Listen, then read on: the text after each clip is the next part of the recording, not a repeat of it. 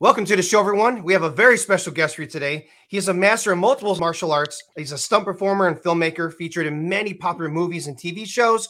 Welcome to the show, Sambo Steve himself, Stephen Koepfer. Hello, sir. Yeah, what's up, man? Been a while. How you been? It's been a minute. It's been good. You've been a busy guy. Yeah, definitely. We've talked before about your martial arts, your TV film career, but at a young age, you always dreamed about being in movies, TV shows, things like that. How did you make your break into that world?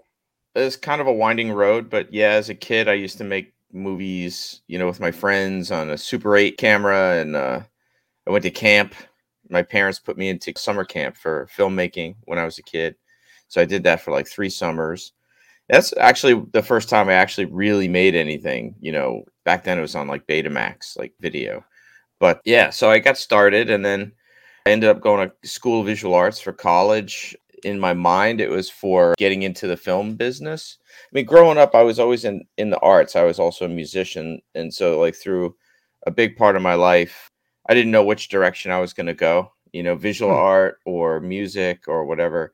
I played in a bunch of bands, garage bands and stuff in high school and everything. I played piano, a little bit of guitar and stuff. But, by the time college came, I chose art and went to school of visual arts, and I got actually a full scholarship to go there for advertising and graphic design. And so I figured I would use TV commercials as a way to learn how to do filmmaking. Then my life took a different path for a while. I graduated school. I actually started working as an art therapist in pediatric oncology. And then I did that for about 10 years. All the while, though, doing martial arts, and running my gym at night and stuff like that. And then in 2006, YouTube came, 2005 or 2006, YouTube started. But in 2006, I started my YouTube channel for Sambo. And now at the time, that was the only Sambo you could get on YouTube. That was it. We were the first. I challenge anybody out there to find a Sambo video older than my first video on my YouTube channel. You won't find one older. Anyway, so I started making videos again. And then basically YouTube is how I got quote unquote discovered. It's how I got my first TV job on Human Weapon. Really? It's how the John Wick guys found me. So I owe a lot to YouTube, And then the rest is just history, man. Little by little, plugging away, trying to get into the industry. It's a slow process to get in, but it's worth it if you make it. But just like the stereotype, 90% or more of people don't make it. But I got lucky. Yeah. That's pretty amazing, man. Because they're even nowadays it's still hard to find Sambo in the States. Yeah, for sure. That's a great point too, because you have multiple styles: Tae Kwon Do, Judo. I believe you're like a purple belt in Brazilian Jiu-Jitsu.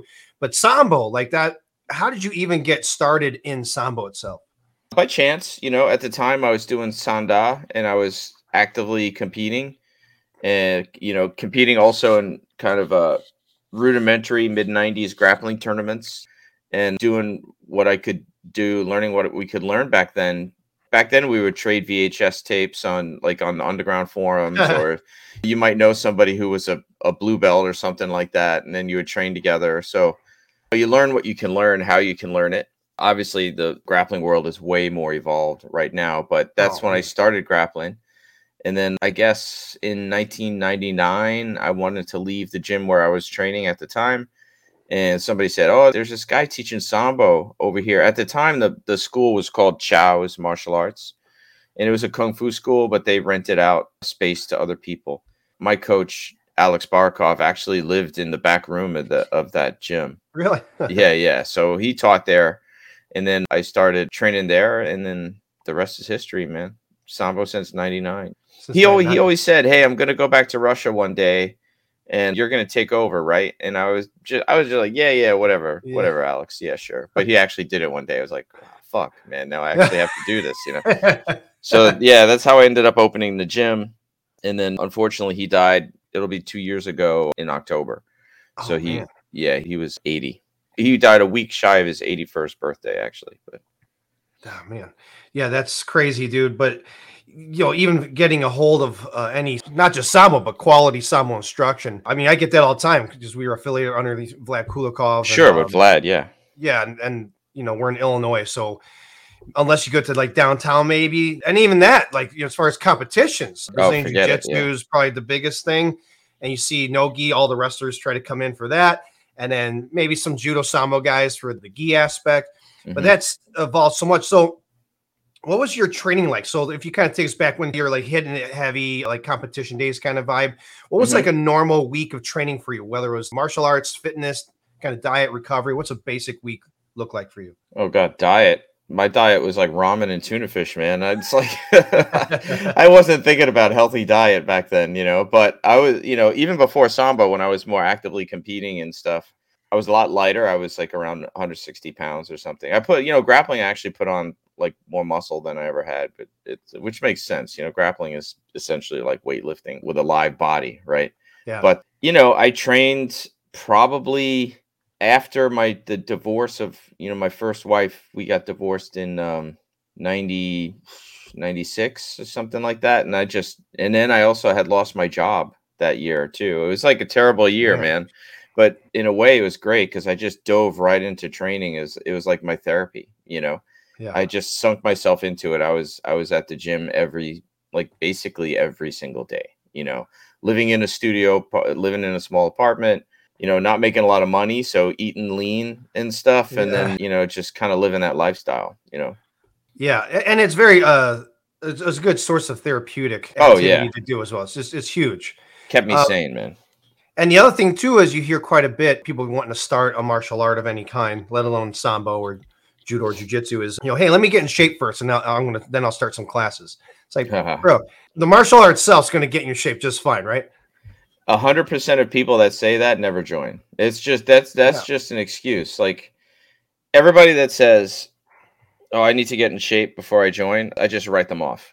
It's like, yeah, you're never going to join because if you're not disciplined enough to do it now, you're not going to be disciplined enough to do it. You're just giving yourself excuse to wait, And in a way, you're shitting on yourself. You're saying I'm not good enough, or like, I can't do this. It's not possible for me.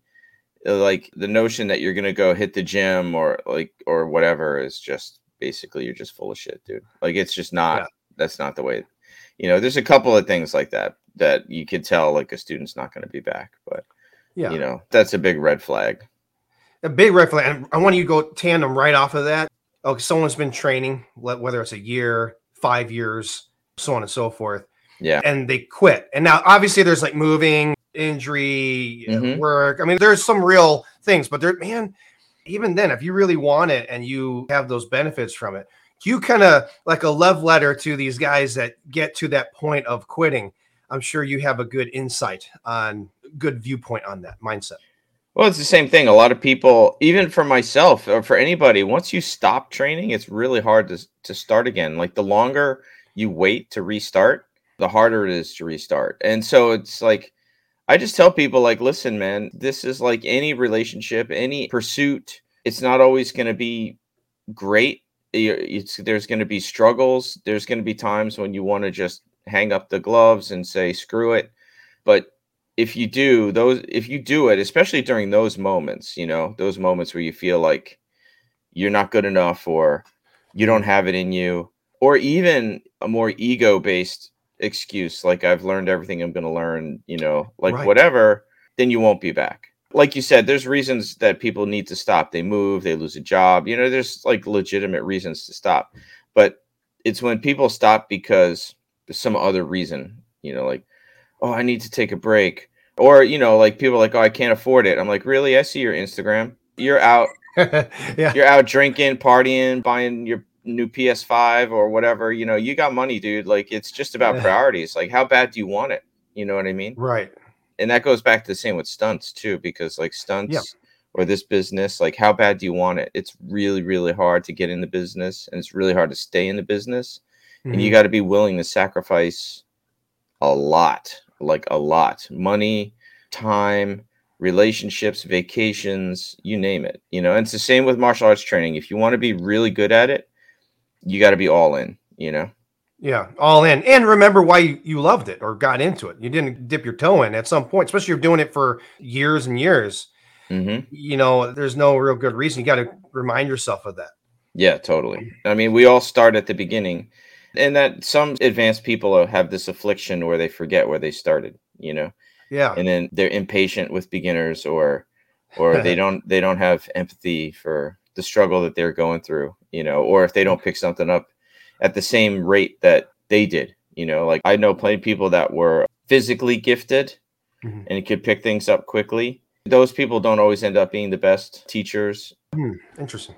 They have to remember that not everybody learns at the rate that they learn. Another thing I'd like to ask you, like when you first started, not just Sambo, just martial arts in general, I like to ask everybody, what was your first year like? Because, not everybody gets a misconception. If you get someone's like a master in something, that they were just this prodigy. I had to work for every little technique. I was not a prodigy in any way. I just kept going and always pushed through. Can you kind of go into like what your first year was like and that kind of concept? I don't remember my first year much other than it was like karate daycare, man. But Okay. but what I will say is that I am definitely not like the gifted athlete guy. I am the definition of the workhorse.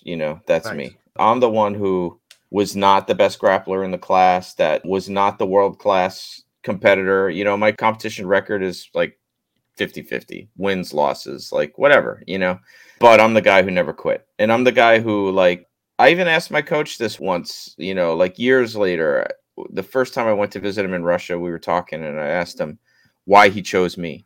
Like I was like, yo, there were better guys in the room than me. And his answer was, how many of those people are still training today? Yeah. And like, it was almost none of them. And Wow. he goes, that's why I chose you. Yeah. That perseverance. Yep. What was your coach's name, by the way? Alexander Barakov.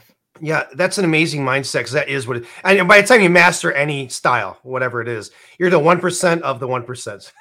Yeah. That's pretty much it. And you got to keep you never. I hate the word master personally, but it's like I never feel like I know anything, and as long as I've been doing martial arts, I still get like these, I still get bouts of imposter syndrome where people, like in the back of my head, like, yo, they're gonna learn that I'm a fake. Somebody's gonna figure it out, you know what I mean? But we all get that, and I feel like it's almost unhealthy to not get that. You know what I mean? You have to question yourself. You can't let it take over your life, but you have to question yourself, and you have to be grounded and realize that you don't know everything.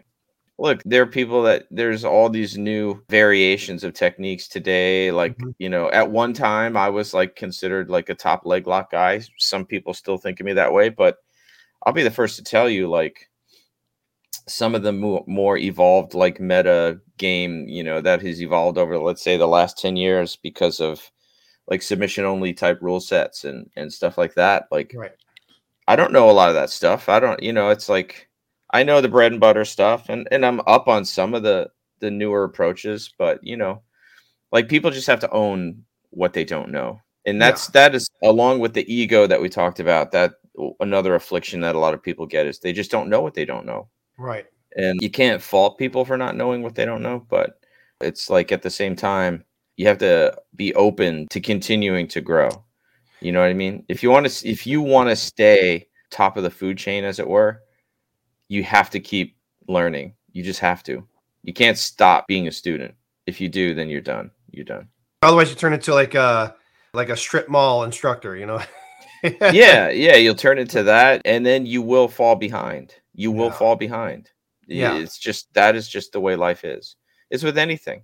Yeah. The world progresses, and if you don't progress with it, then you're going to get stagnant. Yeah. Any other job line, people are continuing education on it. It's no different.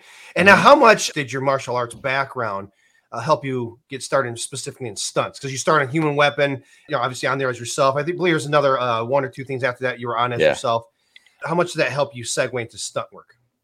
Oh, it was the main reason, and also specifically Sambo, really, honestly. I mean, it was like right place, right time. I mean, I would say more than half of why anybody makes it in this business is luck. It's completely luck. Really? Like, who you meet, when you meet them, do they like you? Do they not like you? Do you have the right skill at the right time? And I happen to be a Sambo guy at a time when Russians were becoming bad guys and Russian style fighting was becoming a thing. And it's like, it was synchronistic. But the reality is we all have doors open up to us. You know what I Mhm. mean? Every day. And you either walk through the door or you don't. You know, you get an opportunity or you don't. I know people that have had golden opportunities, to your question, in the stunt Yeah. business and didn't follow up on it. And Wow. and then later on wish they did, but it's too late. Like, you have to do it at the moment. This business is say yes now and figure out how you're going to do it Yeah. later. Like, stunt coordinator calls you, you available on this day to work? Yes. And then you go back and say, fuck, I have XYZ planned on that day. Yeah. But now I got to change it, you know? That's yeah, take the opportunity. I love that. I always hated that. Like you need patience on certain things to grow and develop, but the action though, why wait? Wait's like the Hmm. worst word ever in that regard. Yeah. Yeah. Yeah. I know people that have been in movies because of a skill set they have. And then let's say you go into a big movie because let's say you're a pro skateboarder, right? Or there's a guy I know in the business. His name is Eddie Fiola. Anybody who's into BMX will know who he is. He basically invented freestyle BMX. He's like legendary in the BMX world. And he got into this business. His first SAG job was a movie back in the day called Rad. I don't know if anybody Oh remembers that. yeah. Yeah, BMX movie, right? So he got into that film, and then he could have just after that decided like, okay, well, that was cool. I did a movie, and then move on. Or he could decided, I really dig this, man. But you guess what? How many BMX movies are there going to be? You know, so now I got to start learning all the other stuff. I got to start committing to learning how to fight, learning how to fall, learning how to do rigging, learning how to, handle weapons, you name it. Like learning how to slide cars, learning how to do this, learning how to do that, learning how to shoot and edit film.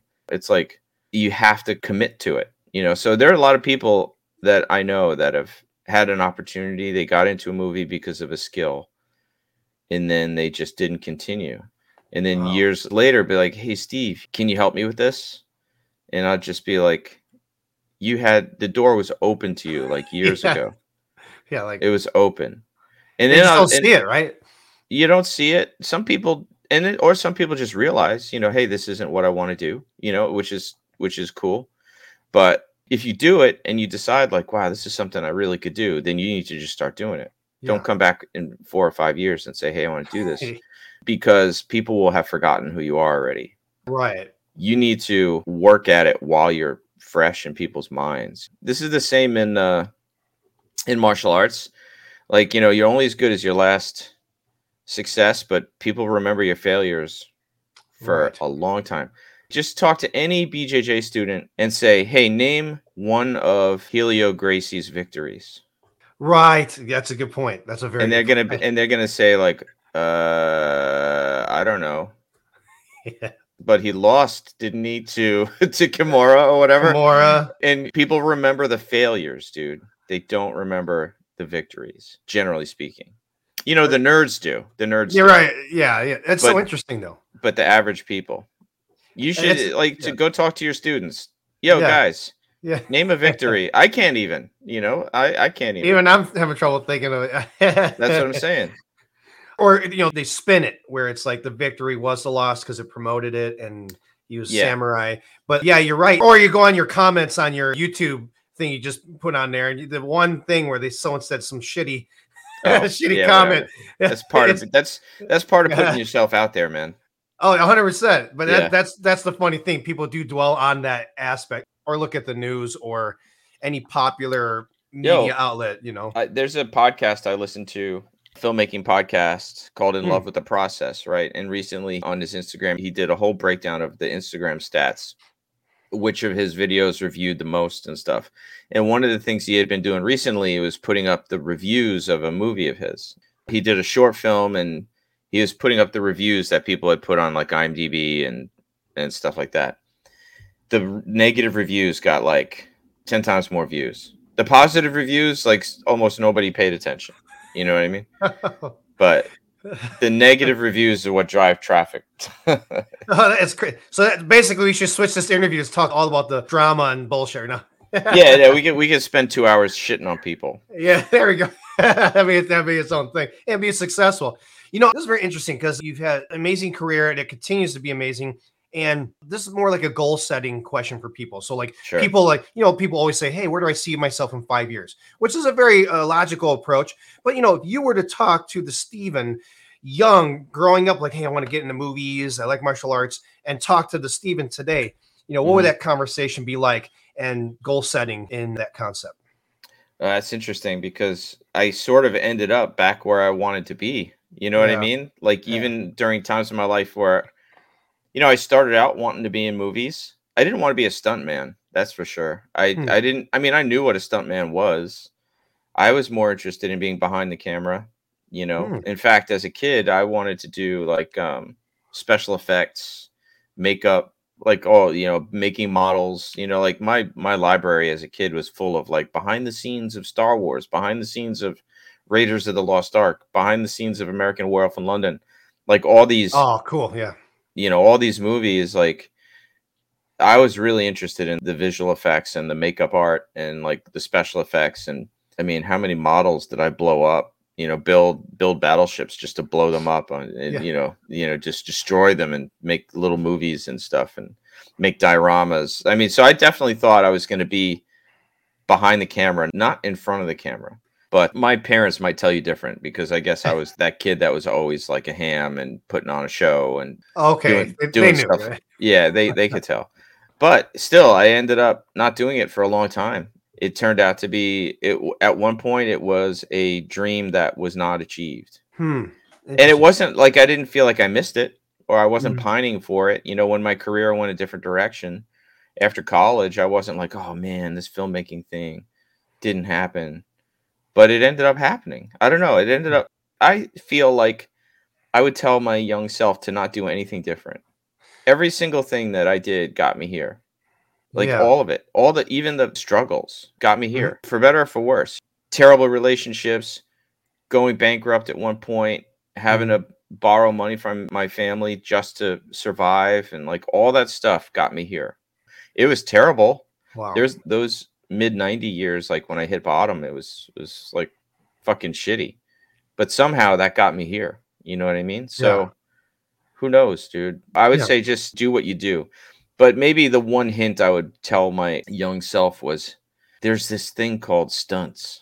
You know what I mean? Yeah. Like it'll take all your interests and put them into one thing. Like I was always doing martial arts and I was always interested in film. And it wasn't until like I was an adult years later in my 40s where somebody said, yo, you should do stunts. And I was like, oh yeah, the fighting stuff, the filmmaking stuff, it's all together. So I'd probably plant that little seed. But in the end, I ended up here. Yeah. So. And that's so profound too. It's and also the show that, again, going behind the scenes on your journey, so to speak. Yeah, it's not this yellow brick road that you just seamlessly fall through with no barriers. No. I had some really bad, like all of us, we're humans on this planet. I had some really fucked up shit that happened, some really low times in my life. Yeah, I would just tell everybody, like, at that point, I'm very existential. I'm very much like, is your choice how you're going to handle that? You know what I mean? Ooh, like, I like the way you worded that. It's like, because I know a lot of people who never end up where they want it. It's like I'm in part lucky because of timing and who took notice of me. Like you can believe in yourself all you want, but you can't believe in yourself to success if somebody else also doesn't believe in you. Like you can completely believe like I'm going to fucking do this thing. But if somebody doesn't give you a chance, if somebody doesn't take a risk on you, it doesn't matter. You know what I mean? Like somebody has to believe in you. And I got lucky because there were people who believed in me. So, and I know people that have had goals and work ethic, but just didn't have the right opportunity. Wow. So, and it kind of goes back to what we were talking about. Like if a door opens, you've got to walk through it at that moment. That's your opportunity. You never know when an opportunity is going to appear, and you have to be ready to just say yes. You can't listen for it too. Yeah. And to know that, like for stunts, for example, we don't have agents, we don't have managers, we don't have like what actors have. We have to do it all ourselves. And you're going to spend years and years and years losing money. You know what I mean? Not making money. and not getting jobs and lots of rejection. Submit yourself for a role and get rejected. Submit yourself for Mhm. another role, get rejected. You got to be willing to go knee deep in the negative. You know what I mean? Right. It's just like on the mat. You want to be a good grappler? There's going to be years of you getting smashed Yeah. Yeah. and years of you feeling like, man, I suck. I'm never going to be that good. Am I ever going to be good at this? Am I ever, you know what I mean? There's going to be years and years of it. And it's the same with the stunt and film business. It's just exactly the same. You got to be willing to lose a lot of money. It was probably like, let's say it takes for some people, it takes years to just get in the union, right? The Screen Mhm. Actors Guild. And then once you're in, it takes years and years and years to earn enough, let's say, to qualify for health insurance. You know what I mean? Wow. Or to work enough where, look, I don't even work enough that it could be my only job. It's a tough job. I'm lucky I have the gym, you know, Yeah. but I also made a decision. I'm going to dovetail my business to cater to that industry. You know what I mean? Like I'm going Yes. to make my gym cater to actors and stuntmen and stunt women. So I'm always involved somehow in the industry. And then, you know, I stopped coaching fighters back in 2015 around the same time I decided to do stunts. I resigned as the head coach for USA Combat Wrestling. I quit all the board. I was on several boards for different organizations. I quit all of them. Like I decided this is what I want to do. And Yeah. then the only thing I didn't change was the fact that I own a gym. But what I did do is change the focus of the gym. I started making training opportunities. Obviously, I still train grapplers and stuff. You know what I Yeah. mean? I still train martial artists, but we made time slots. This is for stunt people to come in and practice. You Yeah. know, we started marketing it slightly different, like using different language, like to attract actors and stuff like that. You just need to be all in, but you have to be willing to suffer a lot before you get there. That's awesome. Yeah, because you have New York Combat Sambo, your gym, started in 2003. Hmm. And then what you're talking about here is Breakfall Studios. Yeah, And you yeah, you have like yeah, whole things where you're like showing guys how to do it. And there's some great footage. Definitely check out Steven's Instagram. He's got some good footage of like guys on fire and doing high yeah, yeah, falls, yeah. not just Well, fight sequences. Yeah. yeah, Breakfall Studios, my longtime friend, student, and partner in that business, Paul Veracci, we started that together. We both decided at the same time, like, we want to get into this stunt business, and that was in 2015. Around that time. Excuse me. Okay. Yeah, yeah. And we went to this Fighting for Film workshop, met a whole bunch of stunt people from the New York area, aspiring stunt people, and also working stunt people. And one of the common themes was that there was nowhere for people to train. Mm. And I was like, oh, well, I own a place. So we started an email list, started an open mat, basically just for stunt folks. The rest is history. Now, almost 10 years later, people recognize Breakfall Studios as a thing. Like when stunt people are coming to New York from other places to work, they hit us up. Oh, cool. Wow. They'll come train. Like we're getting known as a place for people to train fighting for film as opposed to just fighting. You know what I mean? Yeah. But it's a slow process. But again, it's just about making the decision to do it and willing to wade through the mud and the sludge and the Yeah. slow process of it before it actually becomes a thing. It's the stereotypical overnight success that took 10 years, You're right. or whatever. Now people recognize us, but 10 years ago, who are you guys? Like the first time Right. that the guys from John Wick 1 came to my gym, and that was in like 2013. Actually, that's how Vlad Kulikov got cast in that movie, was because they came to my gym looking for Russian bad guys. And I was like, oh, my buddy Vlad would be perfect. And then Yeah. and then I told Vlad about it. He went to the audition and he got cast. So that was Amazing. really, I mean, you think about it, 2013, that was 10 years ago, right? Look at from that point, I had no idea who those guys were. 10 years later, now I've taught at their place in LA. So Awesome. it's like, you just have to believe. But like I said before, man, if they didn't believe in me, like Chad Stahelski, the director of the John Wick, if he didn't believe in me that I was capable, then I wouldn't have had that opportunity. So it has to be. Wow. And he found me on YouTube. So there you go. There we go. See, it keeps paying in dividends. Yeah, that's it. I want to name a couple of things off here and anything that incites an amazing memory for you, a story behind the scenes. Part of the Blu-ray here. Okay, yeah, this is the DVD, the featurette. Yeah, that's right. I remember last time you're on, you had an awesome sequence you were talking about with The Punisher, the TV show The Punisher, like a stairway kind of hallway scene. Can you kind of go into that and other cool memories from there? Well, Punisher was a fun memory because it was only my third union job and only the second stunt coordinator I'd ever worked for. My first two jobs were on the Blacklist, working for Kurt Hessler, who was the stunt coordinator at the time. He coordinated all 10 seasons of that, and then he ended up also directing and other things. But I've worked on Blacklist a bunch since then. But he was the first person that took a chance on me, and then hired me again. Here's a perfect example. Like, he booked me on an episode to just play like a mercenary bad guy with a gun, gets shot, fall down, like whatever. But I was the henchman for the bad guy of the week. Like every week, they have the bad guy of the week. So he was being played by Brent Spiner, who is like Data from Next Generation Star Trek. So I was already like nerding out because I'm like a Star Trek fan, right? So I got to be in a bunch of scenes with him. But most stunt people, right, our faces are hidden or whatever. But that one, I was actually kind of like, my face was all over the place. And then I got shot. I did my little fall, like whatever. And Court didn't say you did terrible. He didn't say you did great. One of those, like, no news is good news, I guess, right? But you walk out, at least I walk out thinking, man, I must have fucked that shit up. He didn't say a word. You know what I mean?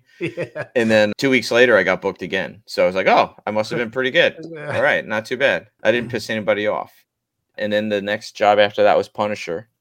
Wow. And that was already like 2017, so long ago. But yeah, I don't know. Every job is fun. You learn something on every job. And in terms of like favorites, obviously Wick 3 was great. Yes. Because Chad gave me like a decent amount of responsibility on those couple days that I worked in terms of coordinating what was going on in that Sambo training scene. We did all the casting for that at my gym. We did all the auditions for that at my gym. I worked with the wardrobe people. I worked to make sure it was all authentic looking. I provided videos and research footage of what gyms look like in Russia, Ukraine, Serbia, like different places around the world, to try and give it some authenticity. And then, of course, I was in the scene playing one of the coaches, and had a student of mine was in there too. Victor Severin was in there.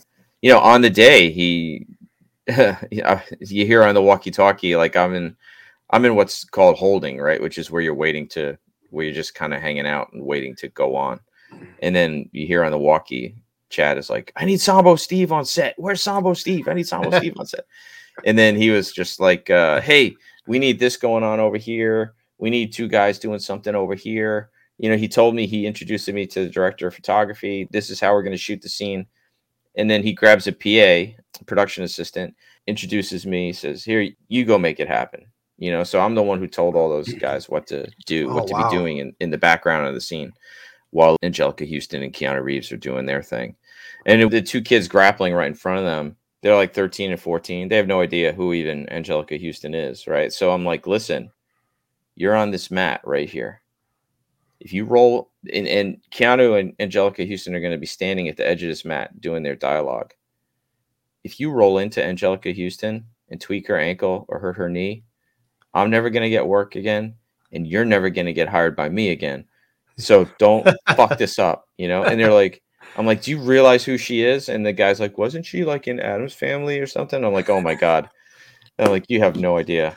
The young whippersnapper, but they did great, So I gave them like a 4-move sequence that they could just do over and over and over again. Like, like armbar escape to ankle lock escape, back to attacking the armbar. And then they could just do it in a cycle.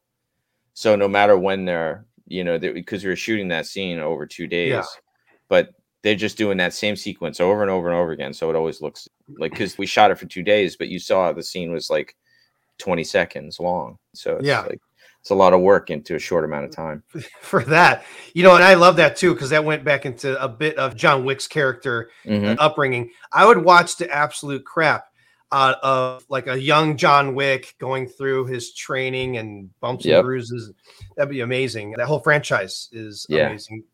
I mean, every set has a story. Here's a pretty funny story that I never told on a podcast or anything. Go for it. So it's a funny story. So I'm on that show Nosferatu, right? It was on Yeah. FX, right? It was season 2. I was doubling an actor, Tim Guinea. Everybody will know who he is. He's been in tons of stuff. He's a really great character actor, and he was going to get killed. So I had to get gassed. I don't know if you remember, those who watched the show, there was like the Nosferatu's like his Renfield, like the big heavyset guy who was kind of like getting the kids for him, right? So he had this sprayer like a exterminator might have, and then he would spray you in the face, and then you would pass out. He would come up with you in a gas mask, had the sprayer on, like that. So I had to just do what's called a flat back. So we did this thing. It's called a cowboy switch or a Hollywood switch, where the actor walks into the barn and then I walk out of the barn. You know what I mean? So like, but when you're filming it in one shot, so he walks into the barn to get something, but I walk out of the barn with whatever his character was supposed to be getting. And then when I walk out of the barn, the killer guy is there, you know, and then I get gassed in the face and I just pass out and fall backwards like a board. Boom. And we were shooting on this farm in Rhode Island. And so it was all stone. I had to fall, you know, just fall backwards on stone. Then the guy drags me into the barn. So just like in combat sports, like if you don't know what you're doing, you always kind of prepare. So like I'll throw a cup on sometimes, you know, just to protect the family jewels or whatever. Yeah. And under my wardrobe, I had a cup on and nobody noticed anything, like whatever. But then after I pass out, I'm laying on my back.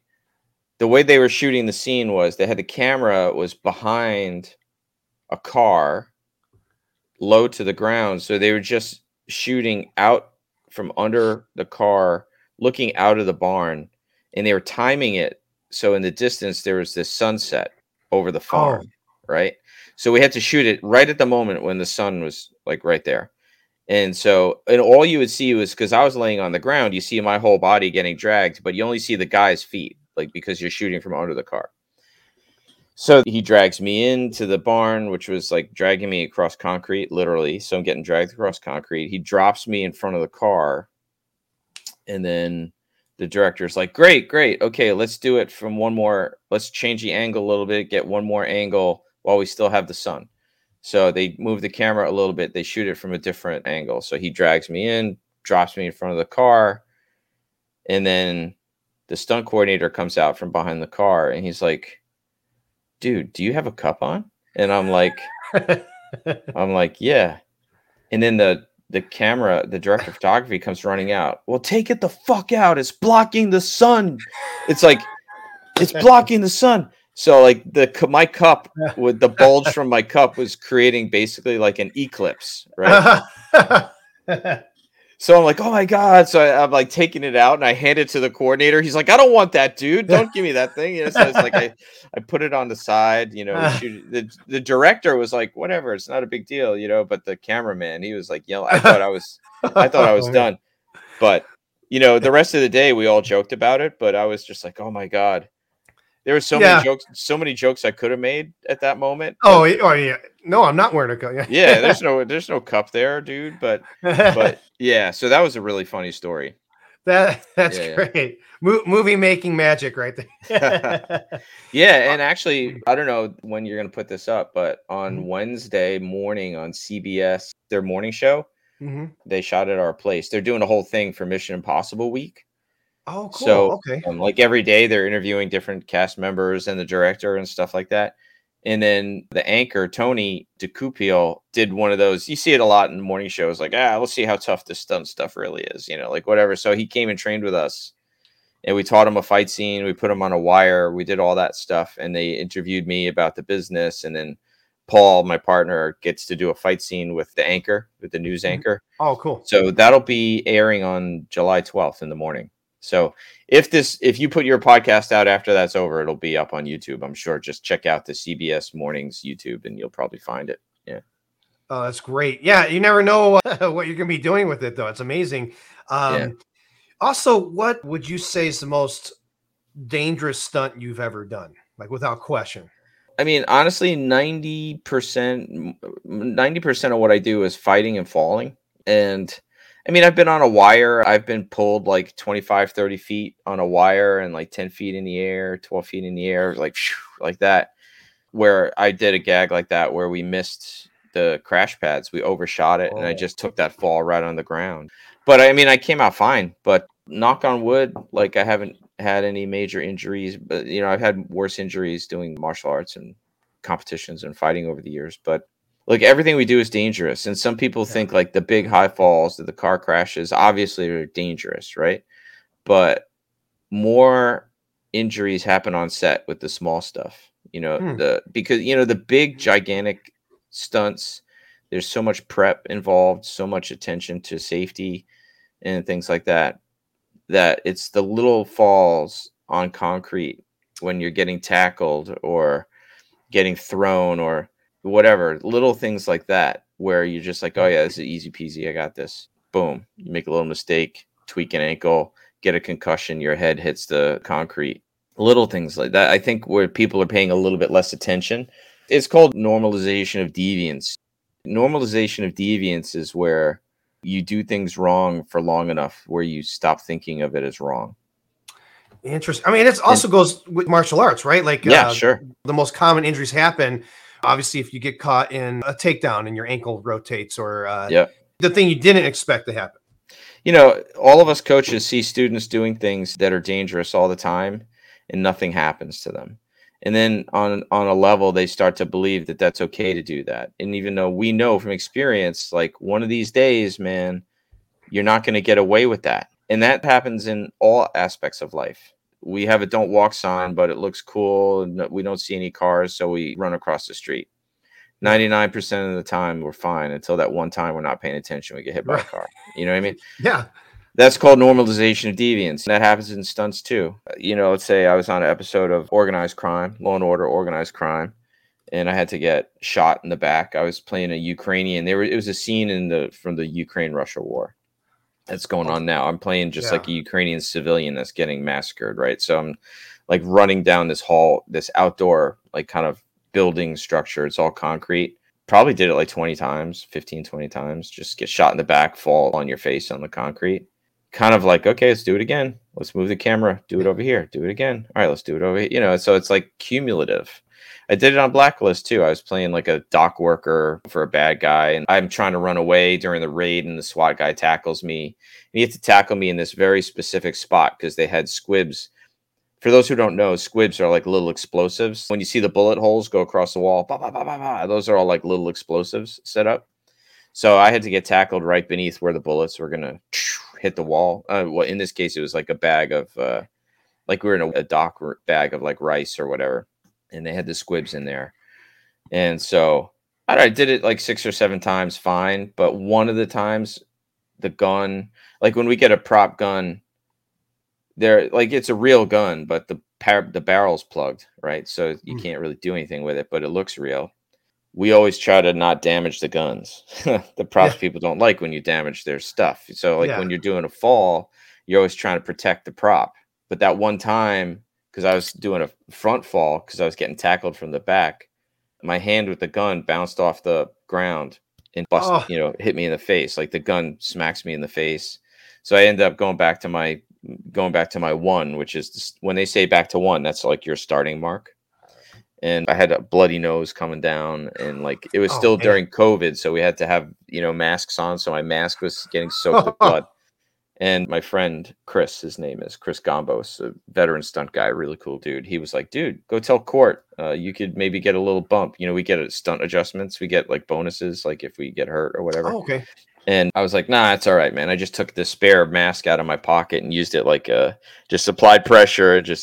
I was like, I don't want to be that guy that's going to stop the show for a busted nose. There's a lot of that. Little injuries happen just in the things that you think that well enough. So the lesson there is never think you got it all. Always be aware of the safety issues, even on the simplest things, because usually those are the ones where things can happen.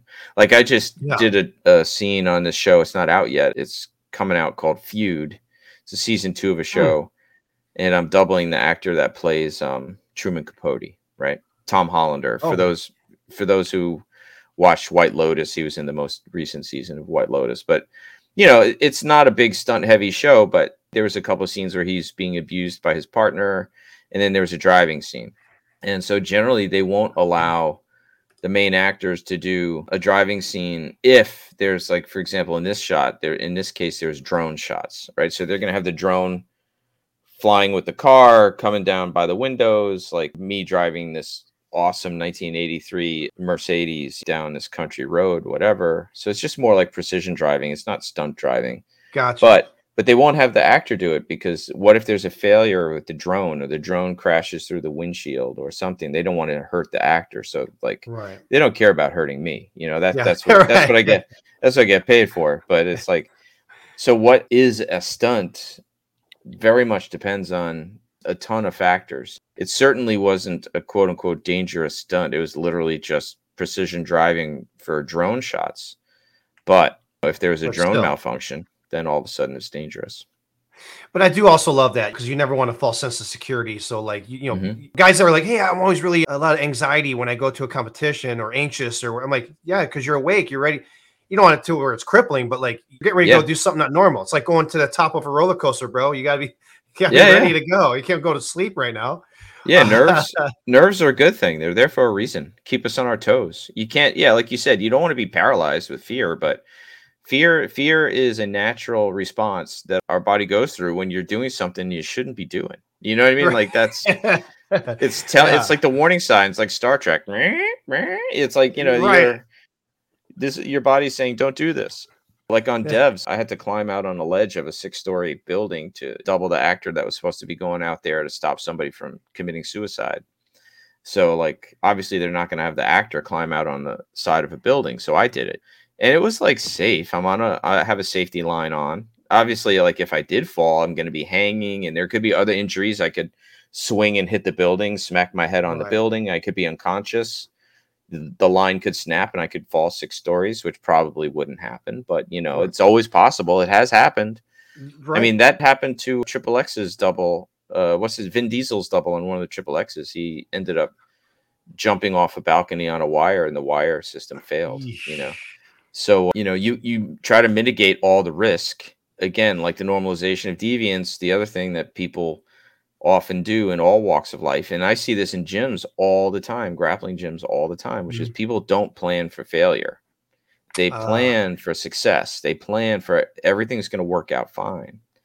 But I can't tell you how many gyms I've been in that don't even have a first aid kit, that where the instructor doesn't know CPR, or where there's not even an ice pack, or somebody gets hurt and they're like, where's the nearest hospital?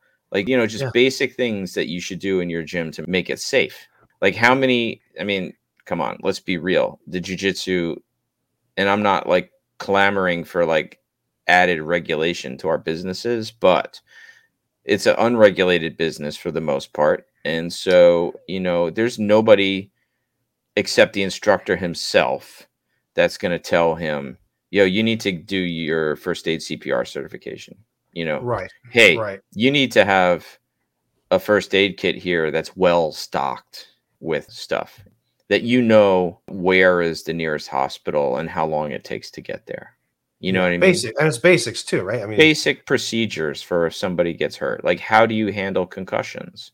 I mean, listen, more people probably die of, I don't know this statistically, but the concussion in a fight, let's say you go to an MMA fight, you get a concussion. That's not what's going to kill you. What's going to kill you is you going back to the gym and training with that concussion. That's what's going to kill you. I had a student who got a concussion, and I said, sorry, dude, you're not coming back for 60 days or a letter from your doctor that you're cleared for contact sports again. But vast majority of the gyms, just see you next time, Yeah. Man, thank you so much for taking time to be on the show. It's been amazing catching up with you. I just love all aspects of what you do. You got the martial arts side of things, of course, but that combined with the stunt work, and just how a lot of the stuff you brought up, it not just relates to martial arts and stunt work, but just people listening, it relates to kind of any walk of life of what they're going for. It's been amazing concepts. I love it. Yo, dude, everything we do on the mat is a microcosm of what we do in our everyday life. And people should never forget that. The mat is where we rehearse real life. How you handle struggle on the mat is going to how you handle struggle in life. How you handle success on the mat is how you handle success in life, and how you handle relationships on the mat. It's all that's your safe place to practice life skills. And if you're in my student, some of those life skills are how to properly sweep and mop the fucking floor. Right. Well, we'll end on that note. Have a good one, man. Take care. Thanks for listening, everyone. Hope you enjoyed this episode of the Warrior's Edge podcast. For more great talks and interviews on all things martial arts, be sure to follow us on your favorite podcast platform. And if you're ever in our area, you're welcome to come in and train with us at our academy, Olympus Grappling Arts. Until the next one, keep listening and keep training.